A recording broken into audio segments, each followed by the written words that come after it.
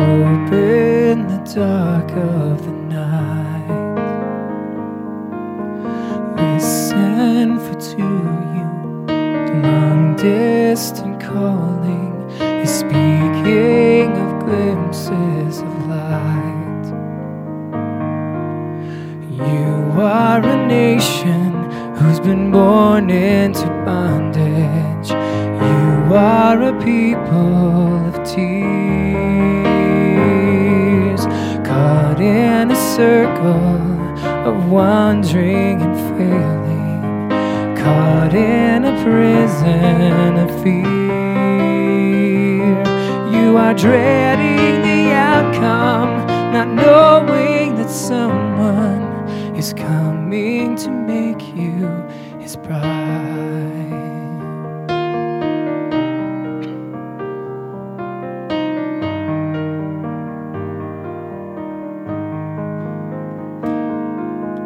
Have you forgotten the depth of the covenant you entered when you were betrothed?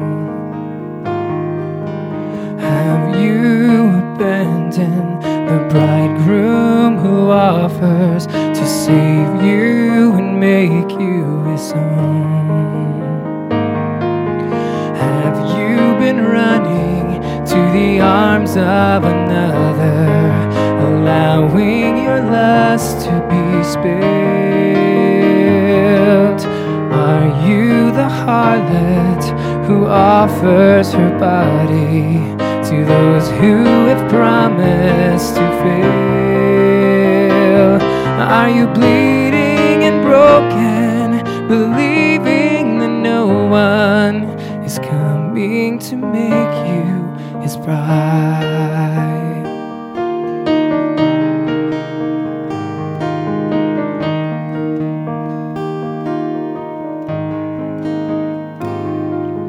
Wake up your children, announce to the nations, his coming is soon to begin. The ruler is sending his only begotten to come and to pay for your sin. The one you rejected is the one who is coming with unending love in his eyes. The wounds he is taking for his maiden's adultery are piercing his hands and his side. So behold him, the lover you've long been forsaking is coming to make you his bride.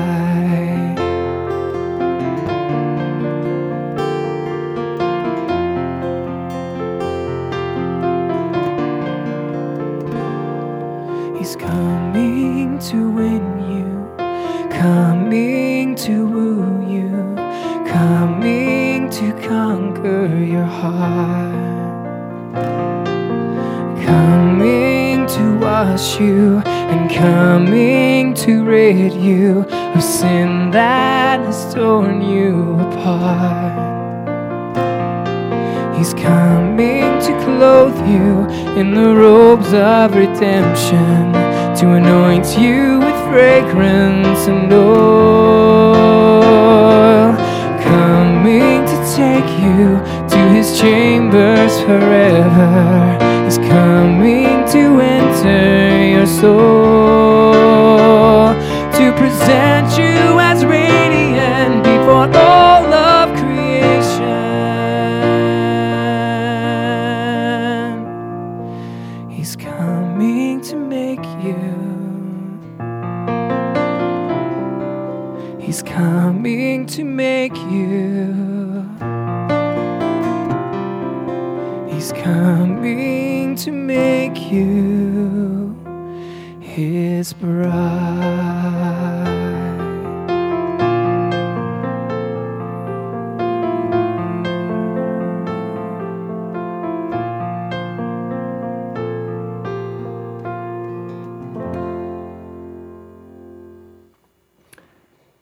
This message is a continuation, really, of 4 other messages and in our series on Genesis. But the other messages were begun up at Lookout Mountain a year ago.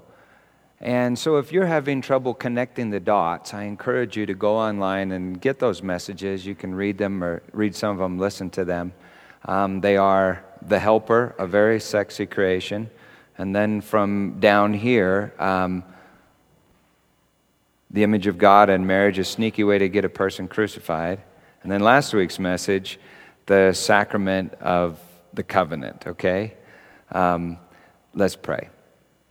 Father, I pray that you would guard us now, that you would wrap your fire around us, that you would cleanse us, and that you would guard us from the designs of the evil one, because, Lord Jesus, we're talking about that sacrament that you've built into our very bodies that the evil one has worked so hard to distort. Would you guard the people in this room from the lies of the evil one? Would you draw them into your presence, wrap your robes around them, and kiss them with your word? In Jesus' name I ask it, Father. Amen. It was 1979. Susan and I were seniors at Heritage High School in Littleton, Colorado. We were dating and very much in love. That same year, Michael Fleenor and Lisa Marie Lothmar were also seniors in high school, but on the west side of town. And they were dating, and they were very much in love. They had been friends since childhood. Their families were friends. In fact, one day, Michael's brother, Joe, he took them all to the basement and pretended to be the minister, and they had a wedding ceremony right there in the basement. Lisa Marie and Michael. Michael would send her love notes throughout her childhood, which she kept all of her life. As a child, he would say, one day, I'm going to marry that girl. Well, in 1978, they started dating for real. That's when Susan and I started dating for real, too. It was the spring of 1979, and they were preparing to graduate and dreaming of marriage when Lisa Marie decided that she wanted to go on the senior spring break class trip to Mexico. That kind of worried Michael. For some reason he didn't understand. He begged her not to go, but she said, I promise, it'll be okay. I'll be all right. And so she went. On the trip one night, the kids had a party on the beach. A group of local boys showed up, and there was alcohol. Lisa Marie had never really drank before this night, but this night she did. That group of Mexican boys deceived her, took her to a shack, and there they sexually assaulted her, beat her, raped her.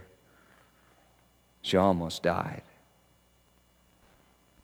And in a way, I suppose she did, for she buried her heart.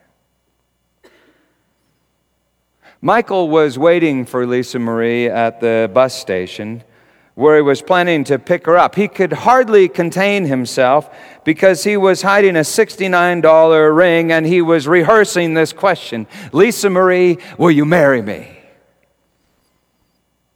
When she got off the bus, he said, Lisa Marie, I have something that I got to tell you, something I got to say. And she said, well, I have something too. And he said, okay, well, you go first. She took a breath and she said, Michael, I want to break up.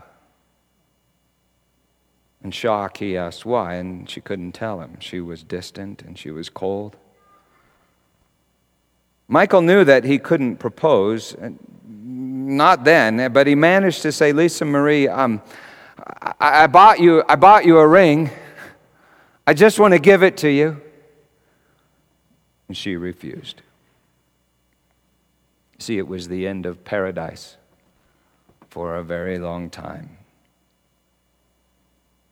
Michael pursued her in the coming months. He called to her heart, saying, where are you? But she hid her heart. She tried to hurt Michael's heart, so he'd leave her alone. She was even intimate with some of Michael's friends, just hoping that his love would turn to hate, because now his love burned her. His presence convicted her, made her hide in shame. She felt she didn't deserve Michael and did not deserve love. And because of that, Michael felt he did not deserve Lisa Marie, and he did not deserve love. We know nobody deserves love. God is love. And love is a gift. It's grace.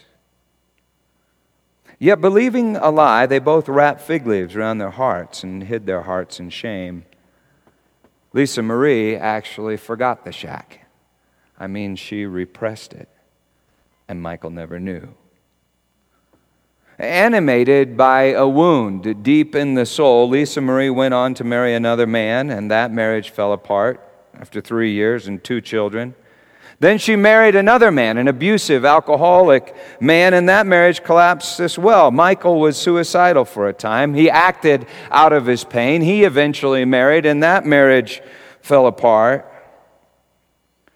For Lisa Marie and Michael, paradise was a distant memory, like a ring in a box on a shelf.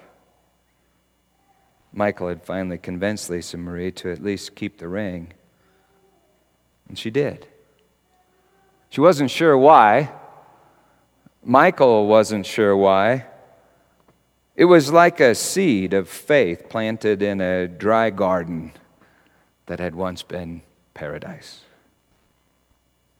Paradise is a Persian word describing a walled garden, well-watered and full of pleasure and delight. That's actually what Eden means. When God made Adam, he put him in the paradise garden of Eden. And then he said this. He said, "It's not good that the man should be alone."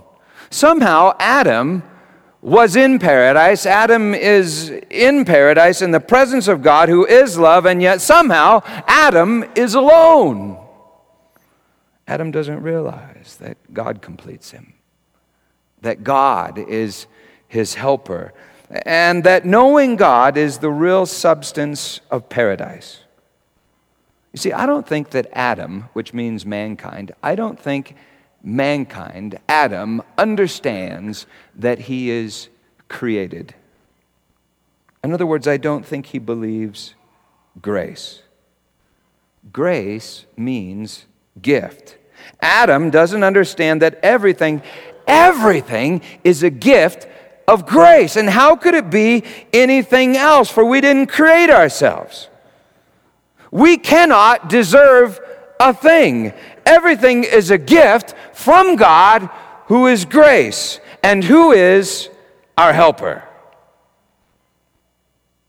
Well, in order to see grace, to really see it, in order to know grace, it would make sense that we would need to be created and then in some way uncreated and recreated, so that creature which was created could witness its own creation. In other words, we'd need to be created, somehow desecrated, and then redeemed. In other words, we'd need to be consigned to disobedience in order to see mercy. In other words, we'd need to be forgiven by our helper, who is grace. Well, that's a lot to ponder. But for now, just see that Adam doesn't realize God completes him. God is his helper. And so God begins the great lesson. He puts Adam to sleep, which is a euphemism for death. And then he fashions the woman, Eve, from his bleeding side. He brings the woman to the man, and the man says, "Bone of my bones and flesh of my flesh, she completes me." We know that she doesn't really complete him. And he doesn't really complete her. And yet their union is a picture of the great union which completes us all. Sex is the sacrament of the covenant of marriage. And it's about God and us. As Paul writes, it refers to Christ and the church. Therefore, he quotes Genesis, a man shall leave his father and his mother and cleave to his wife, and they shall become one flesh. Well, Adam and Eve cleave, but I don't think they yet understand that it refers to Christ and the church.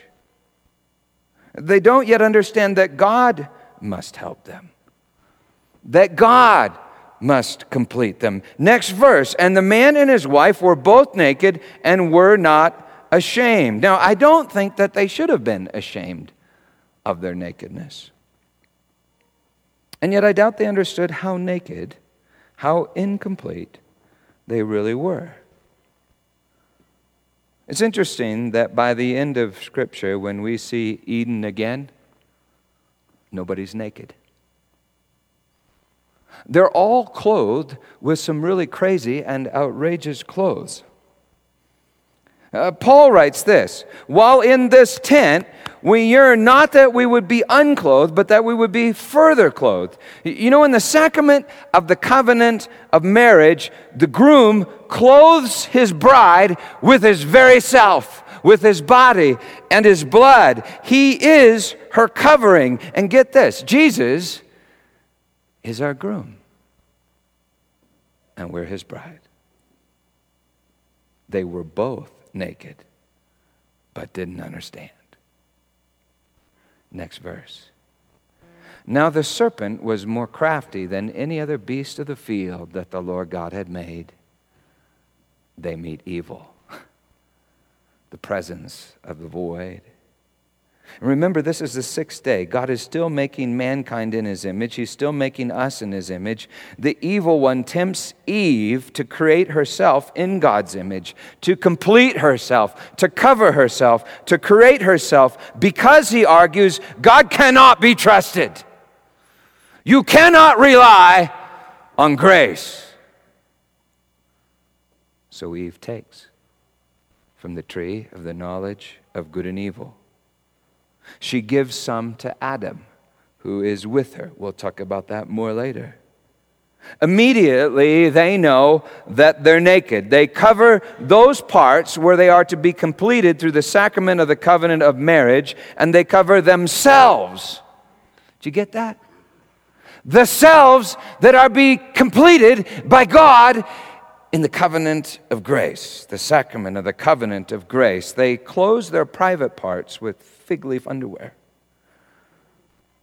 and they close themselves, hiding in the trees, while God calls, "Where are you?" And then God closes the paradise of Eden, placing the flaming sword and the cherubim at the eastern gate. Which brings up a great question. Where is Eden? Where is it now?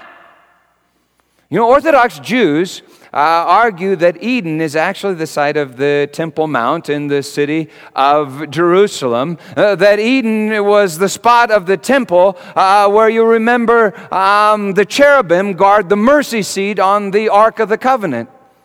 Some of the early church fathers said that Eden had descended into Hades. Some others argue that it had ascended into the lower parts of heaven. In the Revelation, it shows up in the New Jerusalem, which is a temple and a bride, and we are the bride, and the temple, and the city. In the Song of Solomon, 4:12, we read this, "A garden locked is my sister, my bride.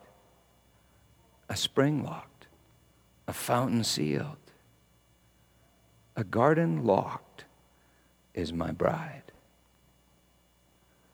No, I'm not saying that Eden wasn't a physical place on the Temple Mount. I'm saying that in some amazing way, our soul is like a garden. And perhaps Eden in some way is within us, for we actually are God's temple. We actually are the New Jerusalem. We actually are the bride. And Jesus said, the kingdom of God is within you. And I will make in you a spring of living water, and you will bear fruit. Well, if that's the case, and somehow the garden is inside of us. When we fell, we were exiled from the deepest part of ourselves. The place where God goes walking, saying, where are you?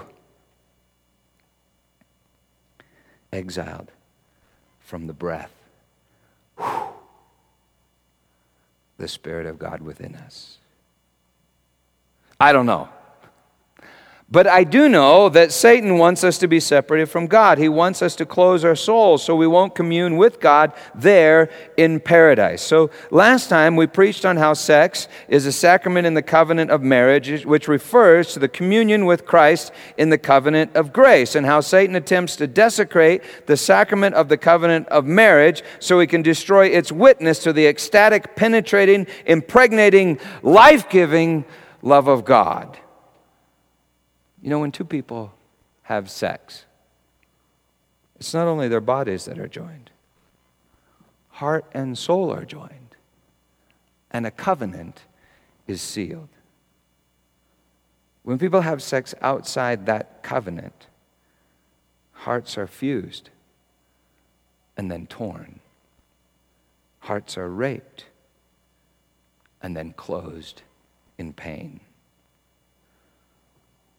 A person might become promiscuous with their body, but they'll hide their heart in darkness and pain. Promiscuous with their body, but not their heart. My old pastor, Don Muma, who's a friend of mine, we used to serve at his church in Bel Air, California. He was at some fundraiser dinner and sitting next to Hugh Hefner. During the course of the dinner, Hugh Hefner turned to Don and he said, "Don, what is it that you got against my magazine?" And Don had a brilliant response. He said, "Hugh, it's not sexy enough." See, great sex is a fusion of two hearts. A person might become promiscuous, but then their heart becomes frigid. When the sacrament is desecrated, we associate intimate communion with rape. And then when God goes walking in the garden, we hide for fear of rape. His presence feels like accusation. His appearance frightens us. His love burns our shame. And so at his coming, we shrink from his glory in shame. Just like Lisa Marie hid her heart from Michael, and hid her heart from herself, and hid her heart from God. And so you see, sex is not a bad thing like we talked about last week to be denied and repressed. Sex is a holy thing. It's a sacrament to be guarded with a covenant. When you sleep with someone, your heart makes a promise, whether you do or not. And that tells you something about God.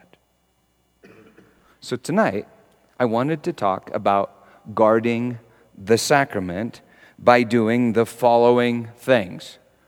Number one, help kids get married. You know, in biblical times, youth were married at the age of 12, 13, or 14. Mary was probably about 12, according to scholars. They were married often before they went through puberty. So puberty hit, and someone might say to you, "Hey, dude, you're horny. Why don't you have sex with your bride?" Great timing, right? In modern culture, due to better nutrition, puberty comes early, but marriage and adulthood comes much later. You know, it was just about 150 years ago that modern society invented an entirely new class of people called teenagers. People that society viewed as children, but with bodies that screamed, "Adult, adult, adult!" 1 Corinthians 7:9. I think this is the most ignored scripture in all of modern Christendom. Quote, "It is better to marry than burn with lust." You know, I used to be confused as a youth pastor because I was always looking for this verse. I used to be confused how the term or phrase for premarital sex really isn't in Scripture. You can't really find a term for that. And then one day it hit me, in Scripture there is no such thing as premarital sex. Because to have sex is to get married. The sacrament seals the covenant. In Scripture, the punishment for premarital sex is marriage. That's your punishment. It's no wonder. I mean, it's no wonder that teenagers in America are depressed. It's no wonder so many feel like they've been violated and divorced, for in reality they have. So I think number one, and you don't have to agree with me, is we need to help kids get married. And number two, we need to help them stay married. We need to structure society in a way to help them do that. Number three, we need to ignore what the government says about marriage. The government does not define your marriage. And the government does not define your divorce. Why is it that people go to churches, get married, and go to the courthouse to get divorced? They don't have any say in what God has brought together. Stop listening to the government. Number four, if you're married, don't ignore the sacrament. 1 Corinthians 7. Paul writes this, husbands and wives, you don't have authority over your own body. Your spouse does. So don't refuse each other, except perhaps, are you listening? Except perhaps for a short time of prayer. I didn't mean to say that, sorry. She's wonderful. But then he goes on, don't make that time of prayer too long so Satan can't tempt you through lack of self-control. In other words, celebrate the sacrament, married people. It's not an option, it's a command. The sacrament enforces the covenant. You see, it really is this beautiful setup. My desires force me to be naked and no longer hide. That's a God thing. Number five, flee from pornography and things that take your desire away from your groom or bride. Number six, honor the deep beauty of gender differences. Help those that struggle with homosexuality and gender struggles. You see, it's not that God is uptight about meaningless biology. Do you understand that? It's just that it's not meaningless biology. Through gender differences, God is telling us an incredible story about Christ and his bride. Number seven, we need to honor singleness. To go without the sign is not to go without the substance. Communion, intimacy. Christ was single on this earth for the most profound and intimate of reasons. He is to be wed to his spotless bride, the church. Some men are called to walk with him in that place. Some women are called to image that virgin bride. Number eight, we need to seek the substance more than the sign. We're all dying. Have you noticed that? As we age, our ability to function sexually fades, and that's by design. The sign fades, so we'll seek the substance. Deeper nakedness and more intimate communion. 1 through 8. I wanted to preach on all that stuff tonight, but I don't have time. I wanted to preach on guarding the sacrament so we won't desecrate the sacrament. And then I realized that most of this room already has. Maybe all of this room already has. Jesus said lust, and you've already committed adultery in your heart. Oh, that's the worst place to commit it. And whether or not we've committed adultery against our spouse, we've all already committed adultery against God. We've listened to the snake, surrendered our hearts to other helpers, and so shut down our gardens in shame. You see, I think our situation is just like this. 4 times. It means something, David. 4 times. Stop the car. It's 24 hours a day. I live with this aching possibility that you might call me to do something. Yeah, let's go to your house and we'll talk this out. I want to see where you live. Let's just slow down. I want you to stop the car, Julie. I want you to stop the car! Don't you know that when you sleep with someone, your body makes a promise whether you do or not? Tell me something, David. I mean, do you believe in God?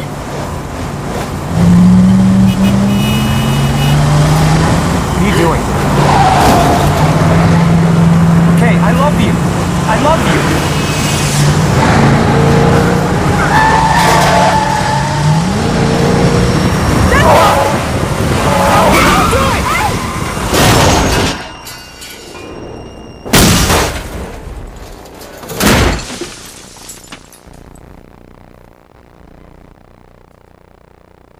The day you eat of it, you shall surely die. We've all given our garden over to the wrong helpers. And that was the end of paradise for a long time. 24 years later, 3 marriages later, 3 children later, a world of pain later. At the funeral of Lisa Marie's father, Lisa Marie and Michael reconnected. They started seeing each other. For 24 years, she hadn't told a soul about the night in the shack. She had long since locked that dead garden and couldn't even go there herself. In the intervening years, and through giving birth to children, it's a weird verse in Scripture about that, but through giving birth to children, she had recommitted her life to Christ. People would ask her, though, they'd say, Lisa Marie, where does all the shame come from? And she couldn't tell them. She didn't know. In 2006, she had an argument with Michael, and all at once the memories came flooding back, and she was in agony. And yet Michael loved her in the midst of all that shame. In fact, the very thing that she had kept hidden from him for 24 years, that very thing that she had hidden in shame, that very thing now became the greatest attraction to Michael. You see, it set him free from his shame. And it drew him to her in a flood of mercy. He longed for what? He longed to cover her nakedness. And you see, it wasn't just a nakedness that was skin deep. It was a naked soul. A soul to which he was so thoroughly attracted. But it wasn't just Michael that was attracted. It was somebody else in Michael. The second Adam, the ultimate Adam, returned into his garden. Lisa Marie entered counseling. One day, the counselor walked her back into the memory, and she had a vision. She saw Jesus there in the shack. He had descended into her death. He had descended into her locked garden of shame. And there he revealed that he had borne all of her sorrow and all of her pain. You know, the Jews believed that when the Messiah would return, he would open the locked doors to the Garden of Eden. And did you know that when Jesus was crucified, he was crucified in a tree in a garden? And did you know that when Jesus was crucified on that tree in that garden, he said that he would romance all men unto himself there? And did you know that he was buried in a garden like a seed? And did you know that he rose from the grave in a garden? Well, Jesus descended into Lisa Marie's garden, her shack. And there he covered her nakedness with his righteousness, his grace. He is the helper fit for Lisa Marie. Fit for you and fit for me. Listen to Paul. God has consigned all men, all people to disobedience, that he may have mercy on all, cover all, clothe all, fill all, complete all with mercy, his body and his blood. The bride of Christ is covered in the righteousness of her groom. Covered, finished, completed with truth, light, love, life, grace. Our helper is grace. But you see, we must see our own nakedness to receive his grace. You know, Lisa Marie's body was naked in a shed in 1979.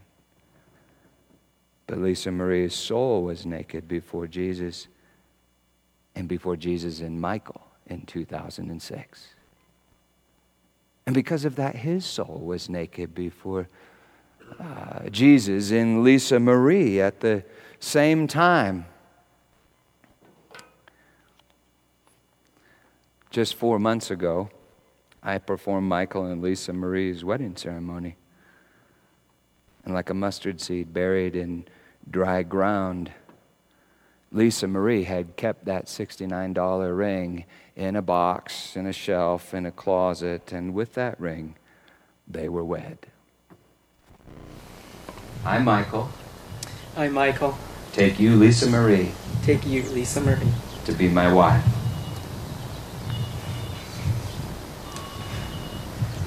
to be my wife, To love, honor, and cherish you to love, honor, and cherish you all the days of my life. all the days of my life, To serve only God above you. to serve only God above you. This ring I give This ring I give as a symbol of our covenant, as a symbol of our covenant, faith, faith, and abiding love. and abiding love. It is my very great privilege to introduce to you. Did you do this part in the basement? I don't. Okay, so it is my very great privilege to introduce to you, for the very first time, Mr. and Mrs. Michael and Lisa Marie Fleenor. Now, if I got some of the story wrong, you can ask them, because they're right there in the third row. Okay, that's Michael and Lisa Marie.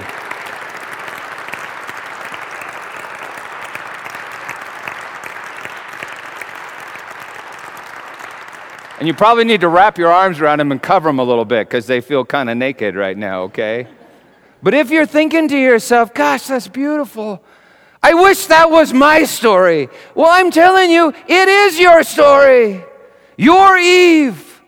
And Jesus is the ultimate Adam, your bridegroom. God made us male and female so we would understand how God feels and what it is He wants, what life in His kingdom is all about, and what He's doing now. You see, He's come to the garden in fear. We nailed Him to the tree, but that was even according to plan, because He's romancing us into surrender that we might finally be completed in an ecstatic and eternal communion with Him. That communion is not just a little spot on your body like an erogenous zone which you uncover to experience a little bit of pleasure before bed. Our entire being is to be naked and covered, empty in order to be filled, dead, then alive, lost, then found, darkness, then light, void, then full, lonely, then loved in ecstasy forevermore. My friend Sharon Hirsch quotes Henry Van Dyke saying this: love is but the heart's immortal thirst to be completely known and all forgiven, to be completely naked and completely covered in grace. Now, Michael and Lisa Marie have some really difficult, painful wounds from their past, wounds that they're having to deal with even right now. And yet, you see, they love each other in a way they could not have in 1979. Because they are naked in a way that they could not have been in 1979. Do you see what I'm saying? God uses all your fears, your failures, your pain to make space in you for grace, and then show you His grace. Receiving His grace is the substance of paradise. No, it's even better than paradise. It's the New Jerusalem. So surrender your garden. None of us have done it fully yet. But He's our helper. He'll get us there. Song of Solomon, chapter 4. A garden locked is my sister, my bride. A spring locked, a fountain sealed. Awake, O north wind, and come, O south wind. Blow upon my garden. Let its spices flow. Oh, let my beloved come to his garden and eat its choicest fruits. Eat, friends. Drink and be drunk. by love. I don't know exactly what that means to you, but I'll tell you what it means to me. Last week, I was sitting right here in the front row of the sanctuary, and I was struggling because I had to preach on sex again and God. And I knew that it would be hard for some, and for really valid reasons. And I knew that I'd feel naked. And I knew that I was afraid to risk my heart anymore. Last year, about this time, I was being tried and found naked by my denomination and the church that I had loved for 15 years. The church that I had loved by exposing my garden. Now, I know, I'm sure I didn't do everything right, but I did give my heart. For about 2 weeks, a year ago at that time, I would wake up every morning with this picture in my head. It was a very unusual picture for me. It was an image of me being raped. I don't think it referred to any particular person or some event in my distant past. I think it referred to principalities and powers and religious spirits and how my heart felt. So last week, I sat there with a closed garden, scared to preach. And as I sat there, I felt this like puff of air on my head. And I looked, and nobody was there. I thought, okay, that's kind of freaky weird. I was looking at my notes, and then I felt this like puff on my hand, and I saw my notes do this. And I thought, okay, that's really weird. And I postulated some kind of weird phenomenon happening with the sound equipment up front, like bass equipment giving off little vibrations or something. And then I felt it again, like on my side, like that, a puff. And I looked and no one was there. And then I felt it on my other side, like a puff, and then no one was there. During the songs, I was sitting here in the front row looking around going, what the heck is going on? It happened like 15 or 20 times, and then I just started laughing. And then I preached with joy. I didn't know what it was at the time. I mean, I honestly thought maybe Jesus was just messing with me, because he does stuff like that. But I knew that it was something. It was some supernatural, weird, freaky thing. I didn't know what it was. And then last week I read this verse. Awake, O north wind. Come, O south wind. Puach. I looked it up. It means puff. Blow. Speak upon your garden. I think the Lord was saying, Peter, open your garden, naked, unashamed, and I will clothe you.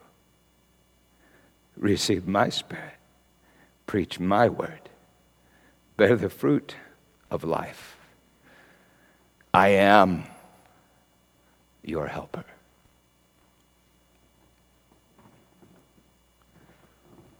And so on the night he was betrayed, he took bread and he broke it, saying, this is my body given to you.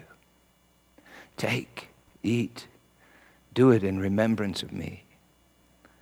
And in the same way, after supper and having given thanks, he took the cup and he said, this cup is the covenant in my blood, shed for the forgiveness of sins. Drink of it, all of you. Do it in remembrance of me. And so we invite you to come forward, tear off a piece of the bread, dip it in the cup.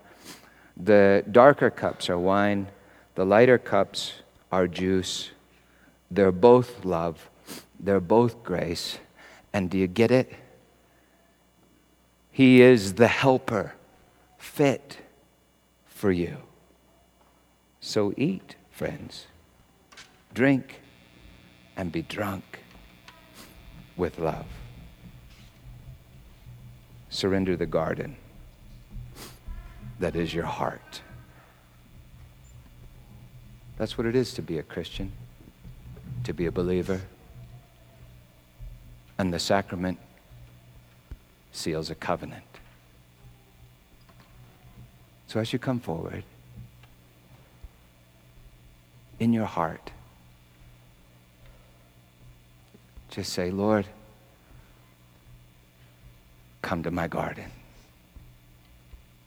I surrender my garden. In Jesus' name, believe the gospel and worship. Amen.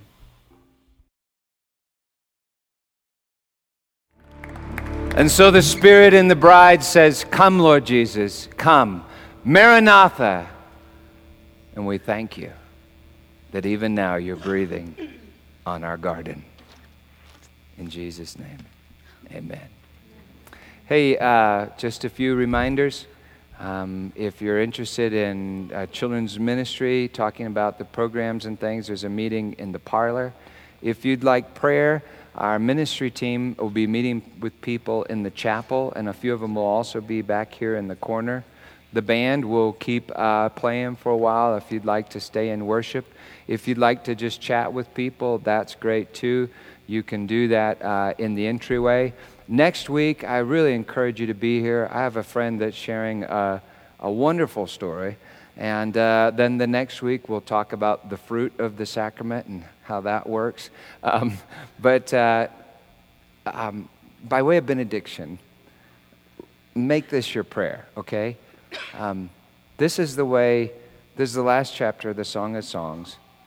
And I think we're supposed to pray something like this. Set me as a seal upon your heart, as a seal upon your arm. For love is strong as death, its ardor as fierce as hell. Its flashes are flashes of fire, the very flame of the Lord. Many waters cannot quench love, neither can floods drown it. If a man offered for love all the wealth of his house, he would be utterly despised. In Jesus' name, believe that your bridegroom has offered everything for you. Amen.